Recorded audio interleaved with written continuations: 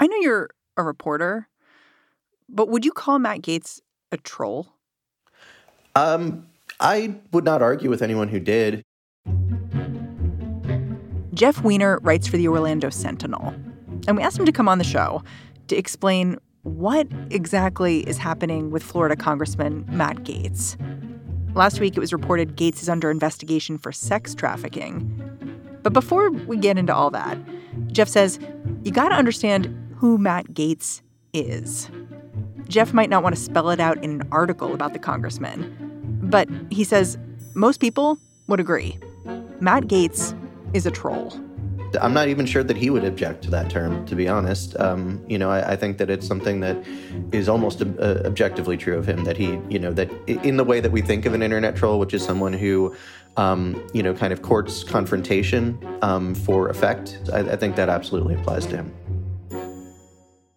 Jeff's got plenty of evidence here.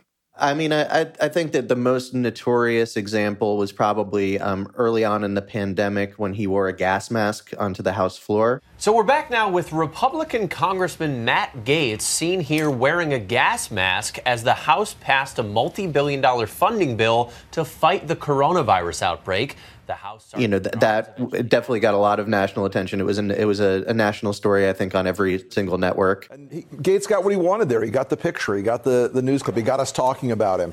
But there's the time that he stormed a classified impeachment hearing that was in a secured room and just went in, basically, with some other Congress people. We want to know what's going on. And it's only reasonable that we would have questions because so far, Adam Schiff's impeachment inquiry has been marked by secret interviews, selective leaks, weird theatrical performances of transcripts that never happened, and lies about contacts with a whistleblower. There have been whispers for a long time that there was something more to Matt Gaetz's trollishness, especially when it comes to how he treats women. There was a report this week that he was known for showing off nude or scandalous photos of women that he had been, in affairs with. And things of that nature. On the floor of Congress. Exactly. There have been rumors and reports for years about, this game that he and other Republicans played when he was in the Florida legislature that involved trying to sleep with women and then awarding themselves points over this. There was a fresh report about that this week from Business Insider that basically focused on the element of it that was modeled after the Harry Potter series. One woman was known as the snitch. Yes. Like if you got her, you just won the game. Right. Which anyone who's familiar with Harry Potter will understand that reference, and anyone who's not, I imagine it will be even more confusing than the rest of this. The investigation into Gaetz's behavior now is about whether he's been sleeping with a teenage girl, bringing her across state lines, and paying for sex. And these allegations, they're new. Even as recently as this past week, like right before the story about him broke, he was tweeting about how he wants a scandal to be named Gaetzgate about him, and this is like as the New York Times was readying to publish its story about how he was tied to this sex trafficking scandal. It feels like Matt Gaetz's trollishness has really worked for him for a time, but may not be working anymore. Like I saw the headline in the Daily Beast was Republicans have been waiting for a Matt Gaetz scandal to break. Right. Sort of waiting for him to go over the edge. It sounds like you've been waiting too. Yeah, I think definitely. I think that with most of the things that we're learning now about Matt Gaetz, the correct phrase to use would be open secret.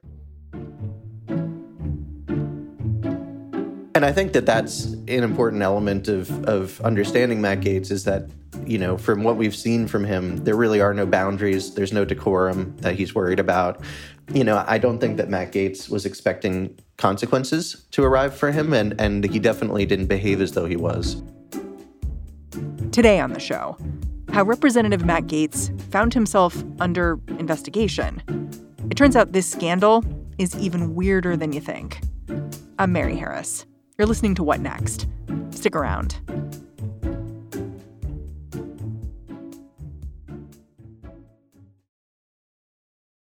This episode is brought to you by Discover. When it comes to your finances, Discover wants you to know they are the credit card that is always there for you. With 24/7 U.S.-based live customer service, everyone has the option to talk to a real person anytime, day or night. Yep, that means no more waiting for, quote, normal business hours just to get a hold of someone. We are talking real service from real people whenever you need it. Get the customer service you deserve with Discover. Limitations apply. See terms at discover.com/creditcard.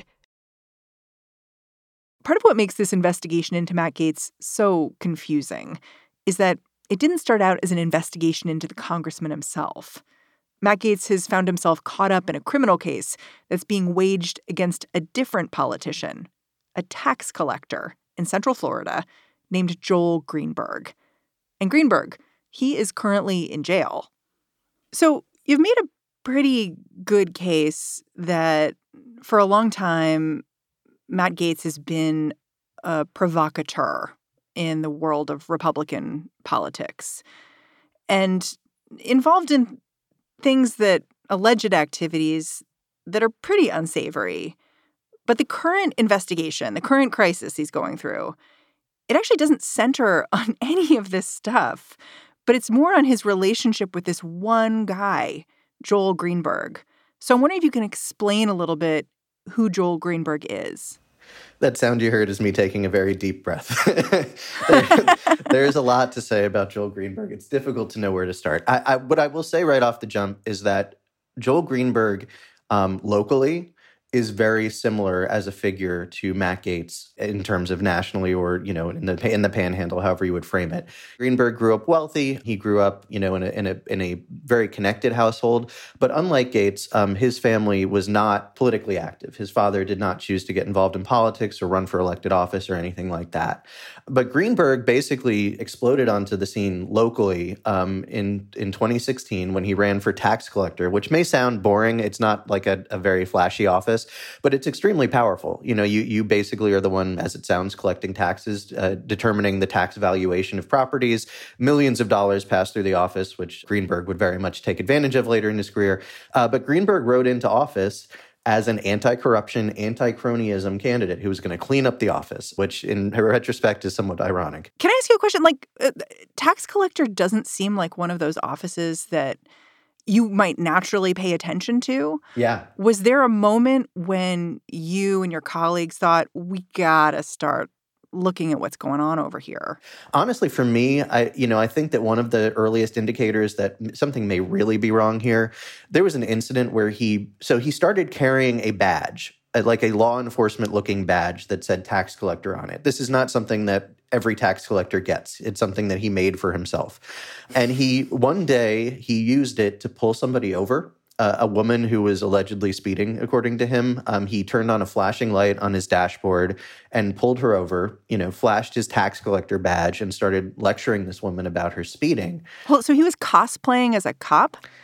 I mean, that's how I would describe it. The local prosecuting office reviewed it and decided that there was not actually a violation of the law, even though it is illegal to pretend to be a police officer.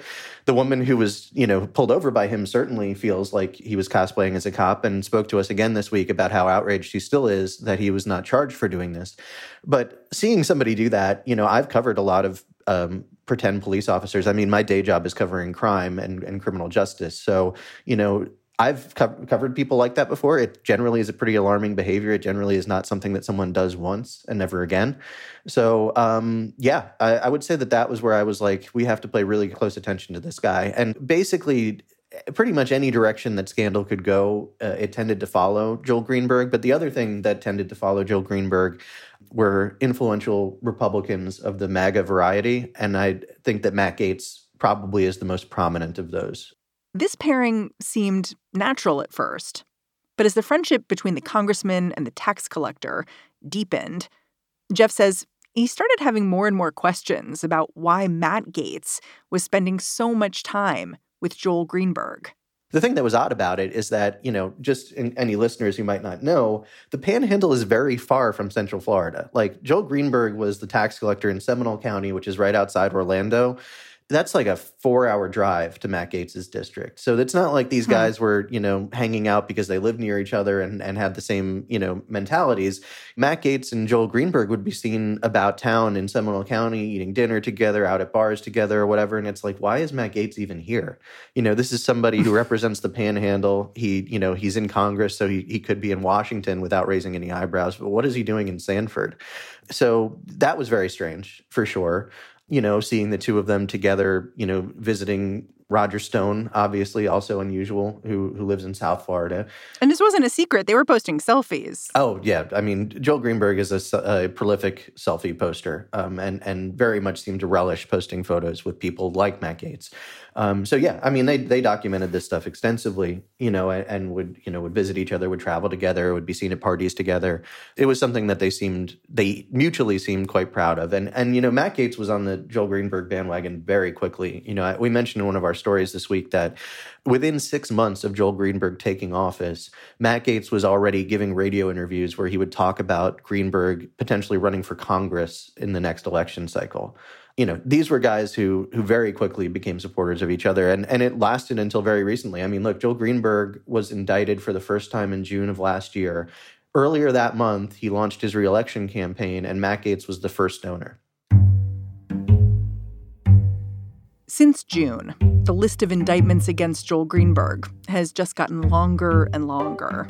Originally, federal prosecutors were investigating him for stalking a political opponent.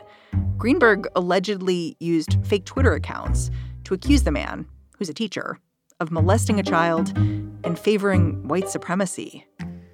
But when the feds traced a digital breadcrumb trail to Greenberg's home, they found more to investigate, starting with a pile of fake IDs in Greenberg's car.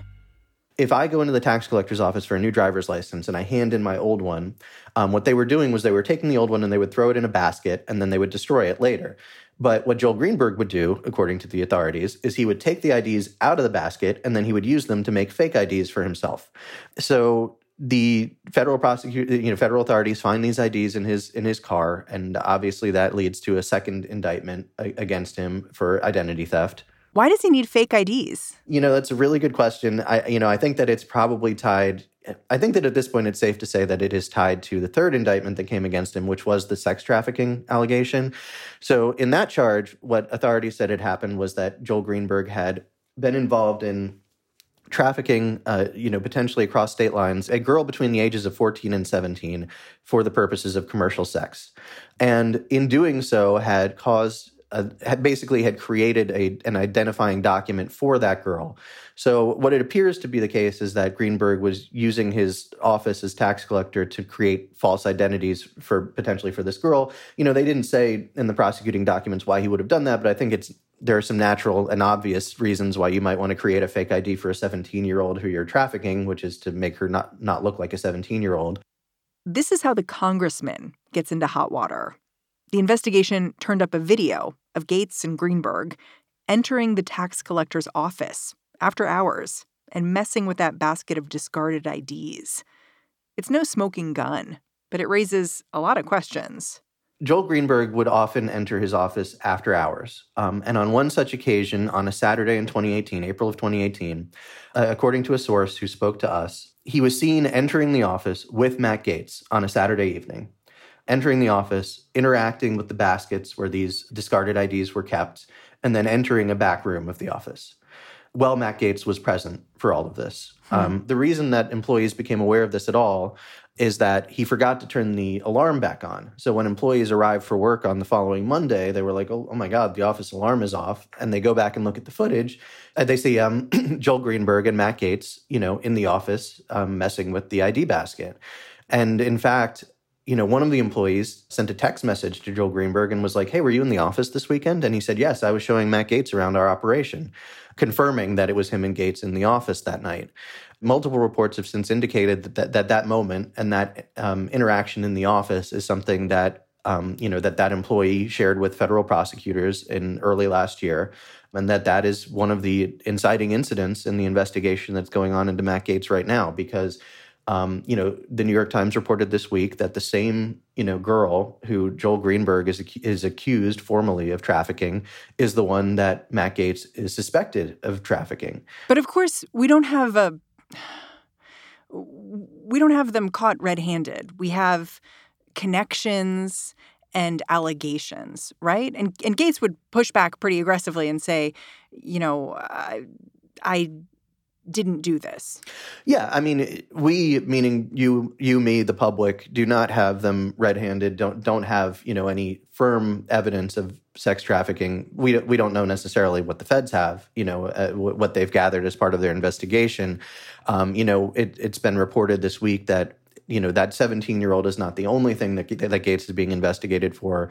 That there's this essentially like this expansive behavior that he and Greenberg were allegedly involved in, where they were soliciting sex for money with women, including through these websites for quote-unquote sugar daddies, that they were potentially paying women to travel across state lines for the purposes of sex. But yes, as you said, Matt Gaetz, it should be said, has denied every allegation against him, every hint of scandal. He insists that he never has had sex with anyone for money, that he's never interacted with or even encountered this alleged 17-year-old, that basically this is all bogus and false. I mean, the clearest evidence to me, when I read all of these stories about Matt Gaetz, is the New York Times saying they've seen receipts, essentially, literal receipts of payments from Greenberg and Gaetz to women, which the women say were in exchange for services rendered. Right.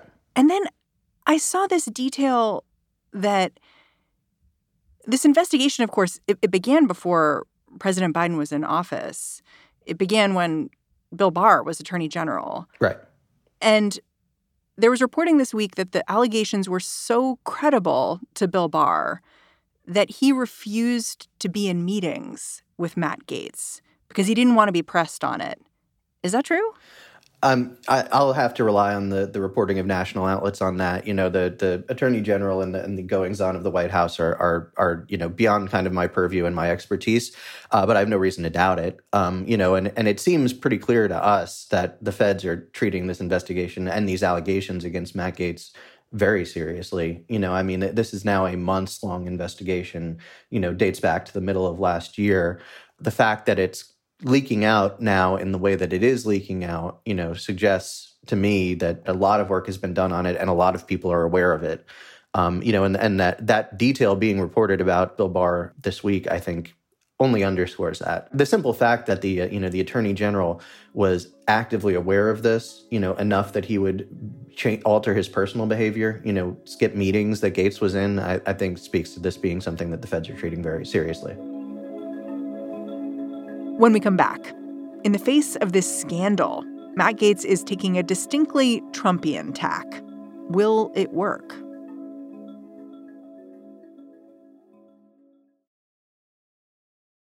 This episode is brought to you by Progressive Insurance. Hey, listeners, whether you love true crime or comedies, celebrity interviews, news, or even motivational speakers, you call the shots on what's in your podcast queue, right? And guess what? Now you can call the shots on your auto insurance, too. Enter the Name Your Price tool from Progressive. The Name Your Price tool puts you in charge of your auto insurance by working just the way it sounds. You tell Progressive how much you want to pay for car insurance. Then they'll show you a variety of coverages that fit within your budget, giving you options. Now, that's something you'll want to press play on. It's easy to start a quote, and you'll be able to choose the best option for you fast. It's just one of the many ways you can save with Progressive Insurance. Quote today at Progressive.com to try the Name Your Price tool for yourself and join over 28 million drivers who trust Progressive. Progressive Casualty Insurance Company and Affiliates. Price and coverage match limited by state law. And we're back. In the wake of these allegations against him, Matt Gaetz has been denying everything. Last Tuesday, Gaetz showed up on Tucker Carlson's show to defend himself. He alleged that he himself was actually the victim of an extortion plot and that he was working with the FBI to take his tormentors down. It is a horrible allegation, and it is a lie. The New York Times is running a story that I have traveled with a 17-year-old woman, and that is verifiably false. People can look at my travel records and see that that is not the case. What is happening is an extortion of me and my family involving a former Department of Justice official. On March 16th, I would say that watching that, it struck me as fairly familiar of a certain kind of politician, of which Gaetz is one, who is enmeshed in some kind of controversy and is trying to, rather than defend the behavior, find some way to make the people, potentially accusing him into the villains. I think that by claiming truly or falsely that he was working with federal authorities, on their side of an investigation, he was basically trying to go beyond saying that the allegations against him were true, but trying to say that, in fact, he was the white knight. He was the one who was, working with the authorities to bring the bad guys to justice. And, as much as that may have seemed unconvincing to me and you, and potentially to others, I will say that to people, I think, who are inclined to believe Matt Gaetz and to be on his side in this, it's a pretty persuasive and helpful argument. My inbox, my emails, we'd already been writing about Gaetz at this point, instantly were flooded. I instantly was getting emails from people being like, you said that Matt Gaetz was, linked to this sex investigation, and I turn on Fox News and I find out that actually he's being extorted. How dare you? You should be ashamed, to have. So these are just readers? Yeah, I would assume that they were readers. I don't know if they're local readers or people who, who found the story from out of area because it had become kind of a national story. But yeah, I can say at least a couple were like, I'm a Sentinel subscriber and I should cancel my subscription, that kind of thing. So I think that people who are inclined to believe Gaetz anyway, and who might be in the Fox News audience that's politically aligned with him, don't find it to be unconvincing. I think that they were looking for some way of viewing Gaetz as the victim here, and he gave it to them. I think that he basically, by claiming that he was the one being victimized, has given people who are inclined to believe him a useful way to justify, the rest of the behavior. Well, the Trump doctrine is sort of just hang on, right, and don't concede nothing and just keep it pushing. Is Matt Gaetz going to be able to do that?